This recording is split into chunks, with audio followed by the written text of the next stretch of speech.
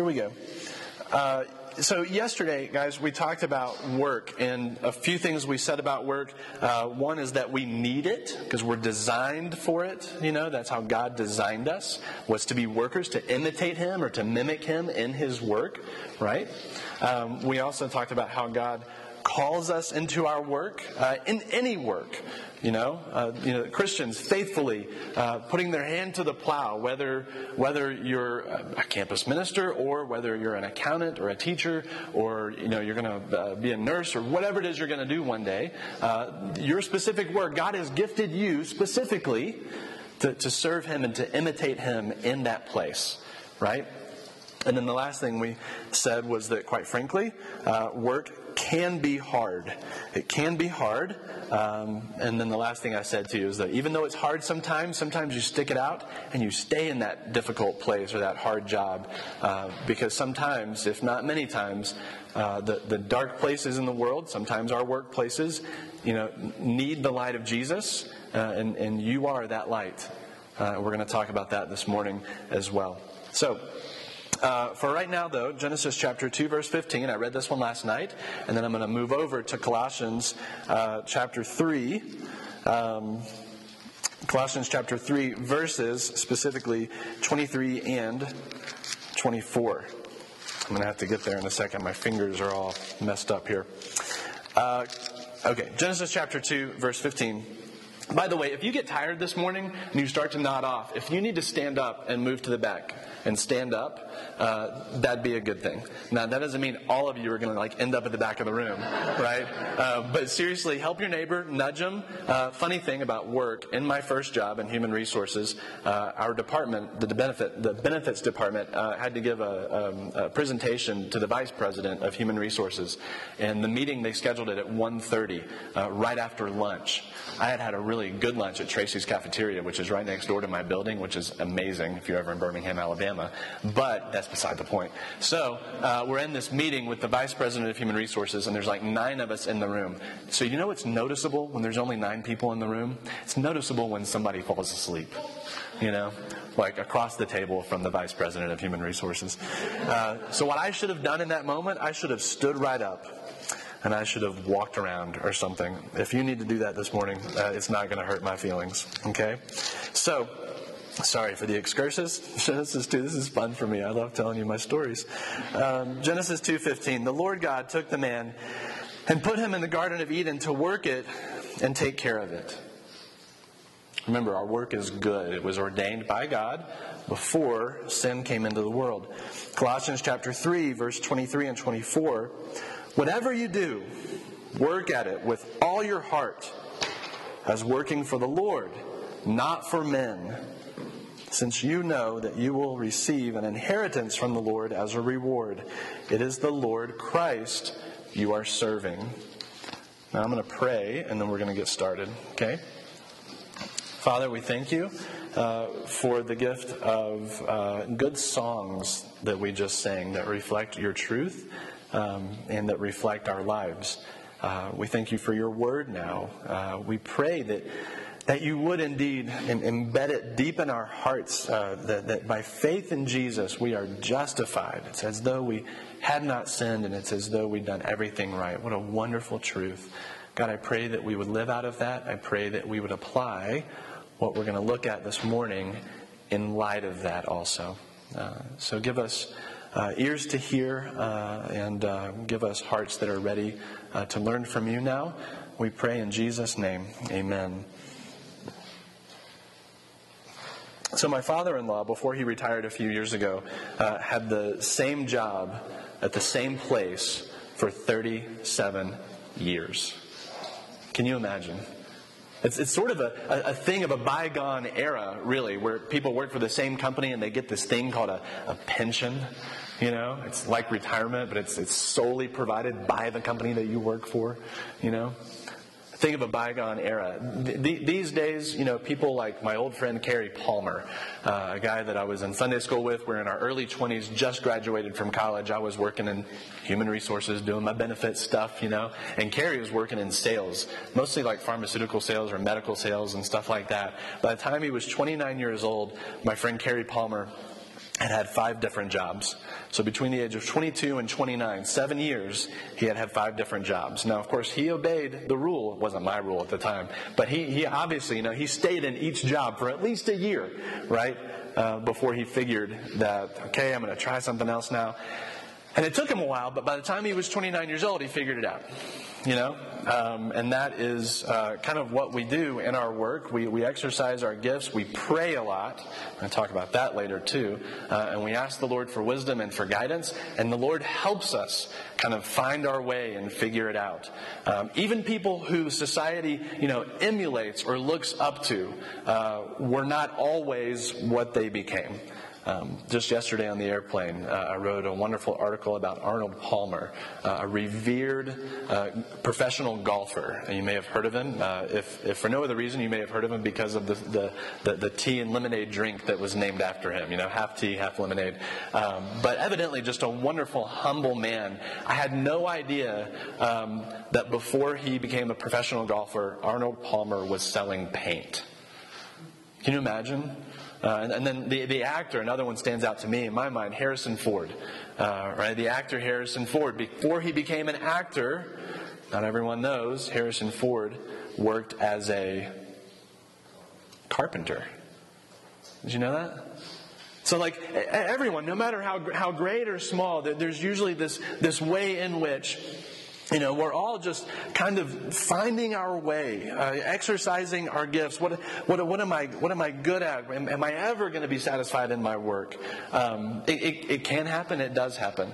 Sometimes there's some drudgery and some long days and some hard days and some figuring out.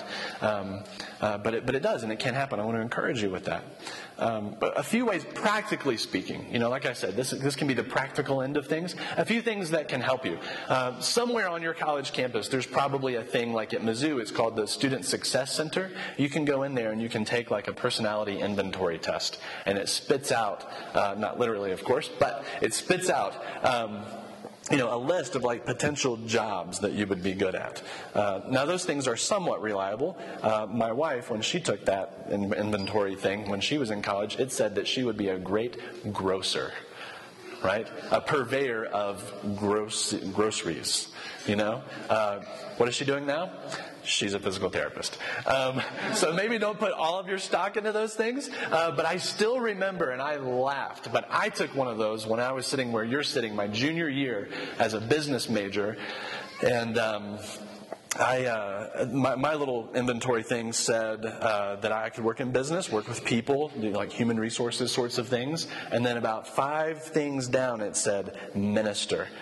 And I was like, yeah, boy, are they wrong. Okay, so sometimes they do make sense, Sometimes in order to find your way or figure things out, you just need to get a job. I've had many students, in some ways myself included, when we graduate, or we're looking ahead to graduation, we're just not sure.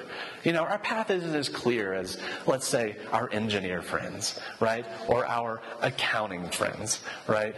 You know who you are and you know who your friends are, right? Their path is so clear and we envy them for it. But if you're the type, kind of like me, graduation's looming a year, 2 years off into the future, and you're not sure, it's okay, All you got to do is just look for a viable job that pays you a wage, preferably that has employee benefits. I've been conditioned. And you can just start working and see if you like it. And if you don't, after a year, year and a half, 2 years, you venture off and you try something else until you find your way. And God is faithful, and He helps us through that process. So what I want to do now is kind of go back to the question of why we work. Yesterday we talked a lot about the reasons why we work, sort of on the foundational theological realm, because God made us in His image and we imitate Him. That's why we work. We also work because we need it. Without it, with too much leisure and too much pleasure, our life balance just gets completely out of whack. Now, on a practical level, we also mentioned that we need to work so we have to pay bills. But what I want to appeal to this morning is, I don't know what to call this exactly, but it's that sense that we have in college, especially if you've worked other jobs. Like my first job I ever had was working at a garden center in the summertime, and me and a few other guys, we were sort of the grunts that were carrying around 40-pound bags of mulch and potting soil and carrying around, whole trees and stuff, and, out in the heat. And I remember thinking to myself, I'm going to go to college so that I can get my degree, so that I can get my job, so that I won't have to work that hard, and so that I'll make more money than I did in that job. Some of you have that job right now, right?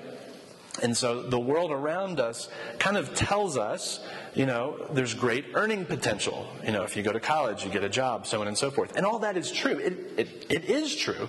More often than not, with a college degree, you're going to go out into the big world and you're going to be able to make more money than you did in any job you had before. Maybe not always, but most often, right? So what I want to do is sort of burst your bubble a little bit. If you're the type that making money and acquiring wealth and having a quote-unquote easier life is going to be the better thing for you. If that is your end goal, because, oftentimes it can be. I should phrase it like this. I call it the so that. The so that of my work, or the so that of making money. What is the so that? I'm going to do this so that I can what? I'm going to do this major so I can get this job so that I can make enough money. And this is what the world tells us, really. So I can make enough money so that if and when I maybe get married and maybe have kids, I can support my family, and then we can do like leisure things, which are fun, and we can have nice cars, and we can go on vacation, and we can live the American dream. Or at least at one time, that was sort of known as like that. If you've arrived, if that becomes your life. God's Word calls us, and God calls us as we live our life with Him, to not be all about the wealth. Now, don't hear me say what I'm not saying. I'm not saying that acquiring wealth or making money in a job that you're good at, that He's gifted you at, is a bad thing. It's not a bad thing. It's all about your heart attitude that you bring to that particular job. Okay? So, this part, there's, as we know from our society, there's a great temptation toward wealth and making money. The world tells us, in fact, that, we should do things that way. I would say that there's a shelf life to it. For example, some of you may have heard about this. It was several years ago. There's a TV show called 60 Minutes. It used to be very popular. Judging by your faces, not as much anymore. But Tom Brady, quarterback for the New England Patriots, who is currently inactive right now. Tom Brady, who's sitting on the bench right now. Them's just jokes. Yes, he will be back, says someone. Hey, just kidding, Jordan. So Tom Brady was on 60 Minutes, and he had just won his third Super Bowl ring. And the interviewer for 60 Minutes said, and he's married to a Brazilian supermodel, Gisele. You probably saw her walking the runway at the stadium at the Olympic. That's his wife. And so the interviewer says, "You're married to a Brazilian supermodel. You just won your third Super Bowl ring. You're a handsome guy, everything seems to be going your way. What is your life like?" And Tom Brady looked at the interviewer and said, "You'd think I would be just thrilled and ecstatic." And he said, "I just feel like there's just something missing." He's like, "Yeah, the Super Bowls are great, and I do have a beautiful wife, and I love my wife, but I just feel like there's just something missing." And the interviewer said, "What do you think it is?" And he looked back with a quizzical, confused look, and he said, "I don't know." And of course, I'm watching it, and I'm going, "It's Jesus. That's who you're missing, Tom." But there's that restlessness or a sense of a shelf life. The grocery store, things have a shelf life, at which point they expire and go bad. Wealth can be like that. Achievement, success can be like that. It's a very, very poor master. As a matter of fact, God talks about it in His Word again and again. The Apostle Paul talks about, sort of with regard to contentment and whatnot. He writes a letter to Timothy, a young pastor, a friend of his who joined him in the work of ministry. And Paul says this in 1 Timothy chapter 6, verse 6 and following, if you like to write stuff down. He says, "But godliness with contentment is great gain. For we brought nothing into the world, and we can take nothing out of it. But if we have food and clothing, we will be content with that. For the love of money is a root of all kinds of evil. Some people, eager for money, have wandered from the faith and pierced themselves with many griefs." As opposed to being an enormous blessing, our want for wealth or success can actually have an adverse reaction in our lives. It can actually bring grief, Paul says. And he also says that there's this thing called contentment. I will be satisfied with what I have. I have a student, sweet girl named Jayla, and Jayla is an overachiever if there ever was one, and she is going to make her mark in the world. And I'll never forget sitting down with her last spring, and across the table she was telling me about her family and whatnot, and her family was never absolutely destitute poor, but they didn't have a lot. And sitting across the table from me, she said, "I decided a long time ago that I was never going to be poor again." And in that moment I thought, wow, so many things make sense right now, because she's pouring herself into her accounting degree program. She got the right internship this past summer. She's making great grades. She's involved in 4 or 5 different very influential student organizations, of which she was just elected president of one of those. She is making it happen, but she is determined because she does not want to be poor again. Now, on the one hand, that's not a bad desire. If your life has been one of struggle and wanting to make it, and I just don't want to struggle anymore. There's not anything particularly wrong with that exactly, unless that turns to a sense of want or a great desire for what I just described a few minutes ago with the shelf life. If it's an end in and of itself, that I don't want to be poor again, or I want more money so I can have a comfortable life, what is your "so that," in other words? Or is it, I don't want to be poor, I want to make money so that, I can provide and, I can live without worry, while at the same time, I want to serve the Lord with the wealth that He's given me. I want to be generous with the wealth that He's given me because He has been generous to me. We read about the generosity of God to us in 2 Corinthians chapter 8. One of the more lovely passages in the Scriptures. Paul is encouraging the people at the church in Corinth toward a generosity of heart in light of the gospel, in light of this thing that has justified you, that has made it so that the most wonderful thing could be said about you. It's just as if I'd never sinned, and just as if I'd done everything right. With that in mind, Paul says this to the Christians at the church in Corinth. He says, just as you excel in everything, just as you excel in faith, in speech, in knowledge, in complete earnestness, and in your love for us, see that you excel in this grace of giving. And he says, he explains himself. Why? Well, it's because this. For you know the grace of our Lord Jesus Christ, that though He was rich, yet for your sakes He became poor, so that you, through His poverty, might become rich. He who is rich, for your sake, for my sake, He laid aside His riches and He became poor, so that we, even though we were in poverty, would have all the riches in the heavenly realms that belong to Him. Everything that is His becomes ours. And so he says, out of the spiritual richness that you have, excel in this grace of giving. So don't hear me say that acquiring wealth is bad. I don't think that it's bad. I just think that it can lead to bad places if your "so that" is divorced from the gospel. In other words, if you are the center of your wealth, and you are the only recipient of your wealth, and if you're only trying to create a comfortable life only for you, God's intention is that his people would live outwardly facing lives, where we seek, with the gifts that he's given us, but even our wealth. If we work really hard and we make some money, he says we should be generous with it. Some of you don't have a lot of money yet. You're in college, right? So if you're ever wondering, what can that look like? My wife, a lot of the examples I have are just from my life, and so you're getting a lot of my life. You're welcome. So my wife, when she graduated from college, she did not have a lot of money, of course, to begin with. But she had a friend who, after they graduated, started doing the RUF internship.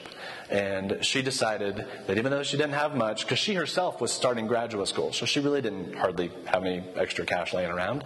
But from what she had, she gave. And this friend of hers, who was a part of her RUF, who was going to begin this RUF internship, she pledged $10 a month to go to support him in his work as an intern, so that when he would go buy coffee with a student, when he would go have lunch with a student or whatever, she saw it as that. I'm buying coffee for my intern, for my guy who's this intern now at this other school over here, because I know that he's going to talk to them about Jesus. So even if you don't think you're wealthy, you might have some wealth that you can be generous with. Just a little food for thought. And at the end of the day, we read from Colossians chapter 3, the Apostle Paul says, basically, who are you working for? That's a really good question for us to ask, especially for those of us who have difficult work circumstances. Either the work itself is hard, or we have an unreasonable boss, or we have an idiot coworker who we can't stand. I'm kind of half joking when I say that, but we all know, right? Because we never forget. Because Tim, right? From last night. It's that whole idea of who are you working for? And the Apostle Paul says in Colossians 3, you should work as though you are working for the Lord. It's a mindset. It's my spiritual life is not just me and Jesus walking together all the time and I have to endure work and get over it. No, me and Jesus, he's taking me into the workplace. And he's given me this work, and he wants me to work as though I'm working for him, and if I have that mindset, I can endure pretty much anything. But who is it that you're working for? Are you working for you, or are you working for the Lord? Now, I say that I hesitated whether or not to tell you another story. I love good stories, and I love good movies. And if you've ever seen the movie Miracle, Disney put it out. It's about the Miracle on Ice, the 1980 Olympic team, so on and so forth. One of my favorites, because I get really geeked up over a good locker room speech. And that is one of the best locker room speeches in that film that you'll ever see. But what I'm about to tell you is not the locker room speech. I'm just telling you that to hook you a little bit so you'll go watch the movie.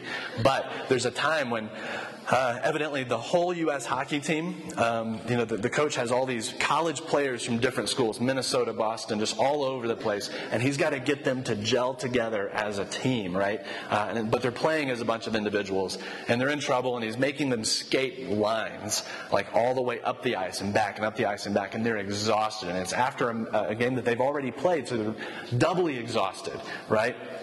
And he says to the players, who do you play for? He calls them out one by one. So-and-so, who do you play for? I play for the University of Minnesota. So-and-so, who do you play for? I play for the University of Boston. They're not getting it, right? And then finally, at the point of exhaustion, this one guy, he's breathing so hard because he's exhausted. It's an epic moment, really. And the coach doesn't even ask. He yells out. I think it was Mike Eruzione. And he says, my name is Mike Eruzione. I play for the United States of America. And the coach is like, we're done here, gentlemen, and they all collapse collectively on the floor. But it is sort of that similar thing of who are you working for? Are you working for a team of one, yourself? Or are you working for, your Heavenly Father who loves you and who wants good things for you and who has placed you strategically in your workplace as light? Okay? If you're doing it that way, work can actually become a delight, even if it's hard. Now, cue the segue. Matthew chapter 5. Matthew chapter 5, I think verses 16 and 17, I have to double check.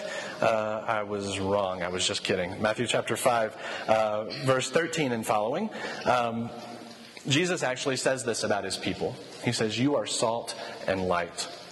You are the salt of the earth. But if the salt loses its saltiness, how can it be made salty again and is no longer good for anything except to be thrown out and trampled by men?"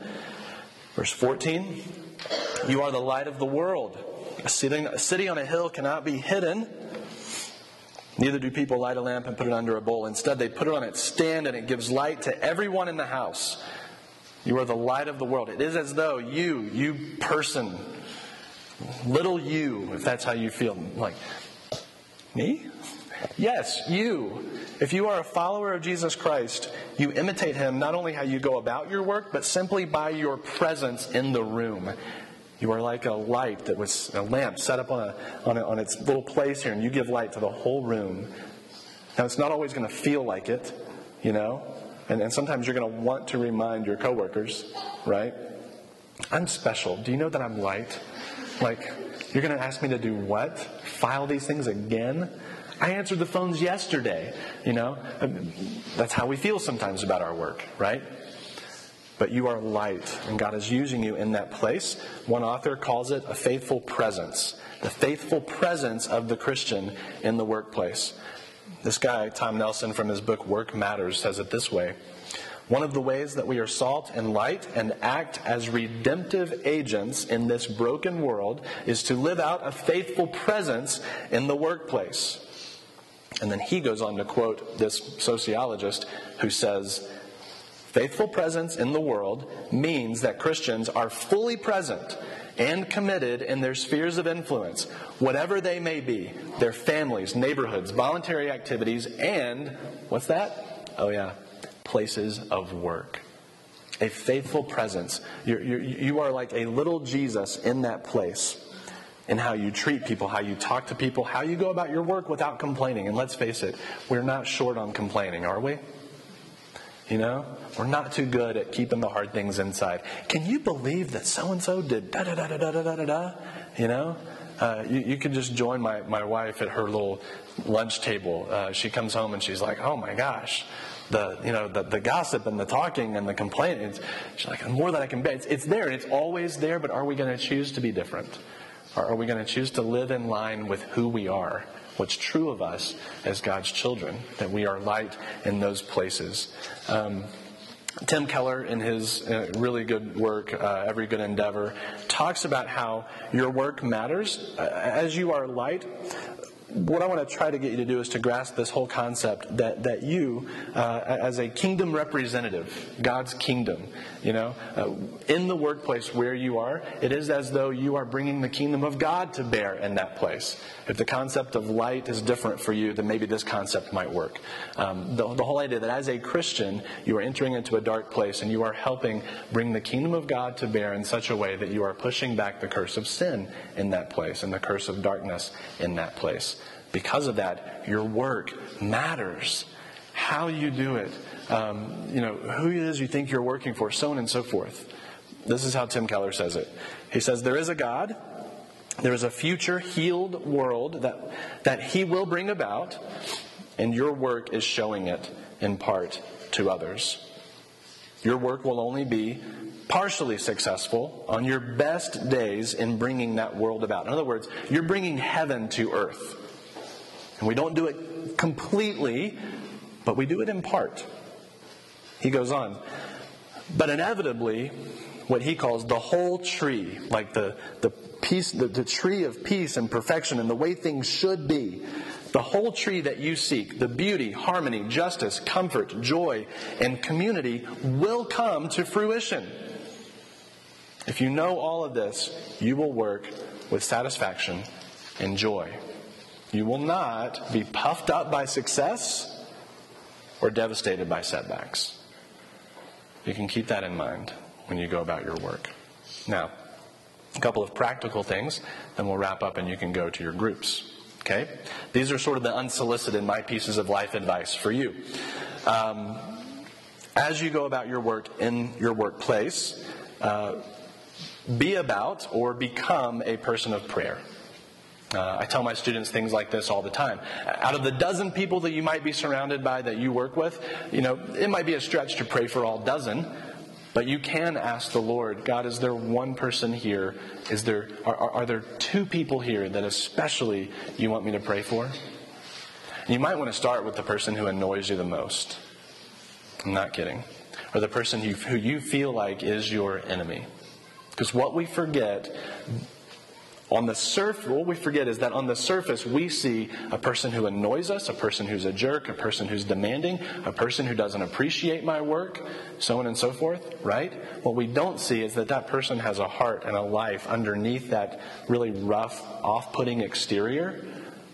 And that person, whoever they are, something's gone on in their life that has brought them to that point to where they are the demanding person and the unreasonable person and sometimes the mean person. And as Christians, we are called to incarnate, to enter in as best we know how, and to sort of find out what happened here, And it's an easy way to start is just with prayer. Asking God to soften your heart toward this other person. Asking Him to help you see that there's a whole other person underneath, this really off-putting exterior. Food for thought. So become a person of prayer, praying for your workplace, praying for your coworkers. Seek opportunities to know your coworkers. It's so easy just to go in, check in, and check out. And all your friends are outside of work. If you're the type, maybe invite a coworker to go grab lunch with you. Hey, I'm going to lunch. Do you want to come? Or even to do things outside of work. Hey, why don't you gather a little group? Hey, why don't you and you and you? Hey, why don't we go and grab dinner and a movie tomorrow night? It's Friday night. We were just talking about that new movie. Or invite people into your home. Hospitality is a thing that God calls His people to. And invite people over. If you don't know how to cook, order a pizza. I'm half joking. And take the hit and treat people to it. If you're able. Maybe skip that concert or that show that your friends want to go to where you're going to drop $40 for a ticket anyway. And say to yourself, maybe I'll take that $40 and I'll treat my coworkers who I'm sort of getting to know a little bit here. I'll treat them to pizza at my place and we'll just hang out and watch the game. Or we'll just hang out and play cards, or we'll hang out and, And you'd be surprised at how quickly the walls come down that you can see very clearly in the workplace, but how quickly the walls will come down and you actually might be able to build better relationships with people. So exercise hospitality, extend invitations to be together. However, when you're at work in the workplace, work hard. I talk about relationships and building relationships. As I say it, you're being paid to do your job, not to share the gospel with Jack or Susan. We hope to get there in our relationships, right? Especially if someone doesn't know who Jesus is and doesn't have a personal relationship with Him. But our boss is paying us, we're earning a wage for a service rendered, right? And so we should be working hard at that service that we were hired for. Seeking opportunities to talk about the gospel, maybe over lunch, maybe during breaks, maybe after work, so on and so forth. Okay? A few other thoughts in terms of working as though you're working for Jesus. Be on time. Strive for excellence. Go the extra mile. Don't just do the status quo. It has an effect on people. They get curious about you. Why do you work so hard? Why do you always do the extra thing? It can be an opportunity to talk. Be a team player. And lastly, I would say, stand up for yourself. There are occasions in which you might need to, in a gentle way, stand up for yourself. In other words, you do not have to be the office punching bag. Case in point, my friend Oliver. If you were at my summer conference seminar on this, you might remember this story.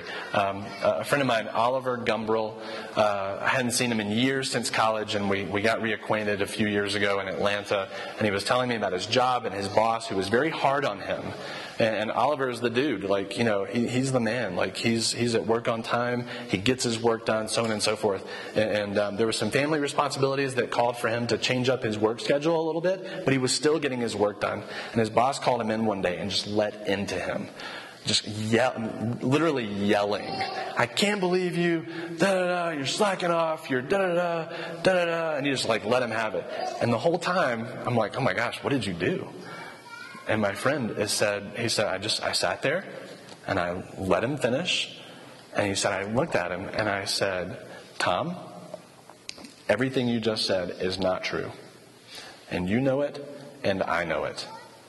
You know since the time you hired me that I've been a good worker and a hard worker. And if you want to look at my reports or my productivity, you can see that it is as good as, if not better, than others. Whoa, right? But then he said, Tom, I just feel like something else is bothering you. Is there something else going on that you want to talk about? I'm like, I'm like having this moment, like, who does that, right?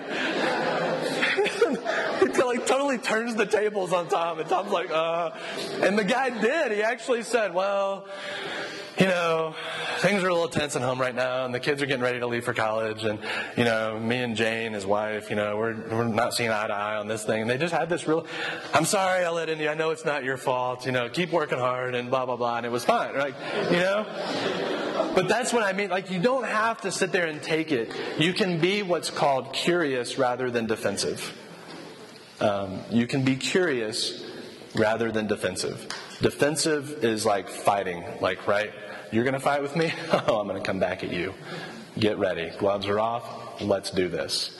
Right? That's how most of us feel, right? But by being curious, by asking a simple question, hey, look, and if you can verifiably point to something and go, look, man, I'm doing the best I can. I get here on time. I try to do hard work. I'll try to do better at the things you're talking about. But I do feel like you're being a little unreasonable with me here. What else is going on here? What are you not telling me? Be curious. Ask questions. Now, that's a learned skill, and you might be nervous and like sweating under the arms while you're asked, like, oh, I don't know if I should say this or not. But like my friend Oliver, he entered in because he took notice of his boss, and I think he told me he had been praying for his boss. So, little recap for you here. Reminders. Who are you working for? And ask yourself, what is the bigger picture to my place in this workplace? How is God bringing about the entering in, the bearing upon in that workplace the kingdom of God? How is He doing that? Through me, maybe through a few others who are Christians in the workplace, because it is God's kingdom that's being brought to bear by you. And whether you know it or not, that is a thing that changes the world. One of the things I talked about yesterday is like, why do we work? And I talked about, these students who wanted to have a brain trust, and this other student, former student of mine who's in grad school to bring clean drinking water to the world because he wants to push back the curse of sin. And it's a way of change. It's changing the world to make it more like the way God intended it to be, where sin wouldn't be a thing and where His righteousness would reign. And I want to tell you that you can do that. That as you're working for the Lord and not for man, and as you're working with others in mind and of working hard, you are changing the world in ways that you likely don't know. People go home and they talk about you. Do you know that? For good or for ill. If you work in this way, the way that I'm submitting to you, that I'm describing to you, people go home and talk about you. And they say things like, man, I couldn't believe it. So-and-so picked up my extra day at work, even though they had already worked 3 days this week. He picked up my extra shift so that I can go home and, be at my dad's wedding or whatever. So-and-so really helped me out. I wasn't sure what I was doing. The boss was walking around the corner, and they came right over and helped me just before the boss came around and showed me how to do it so that I could, you guys make the dinner table conversation. That's what I call it. Right, when people go home to their roommates or their friends or their families and they talk about you, what they don't know all the time is that when they talk about you, they're talking about Jesus. Because it is Jesus in you that has that influence. We're going to stop there. I'm going to pray. You're going to get into your groups, okay? Let's pray. Father, we thank you for the gift of your word once more. We thank you for how you help us to see with your eyes. And God, I pray that we would view our work through your lens, through the lens of your word, through the lens of how Jesus loves us. So would we love others in and through how we approach the workplace.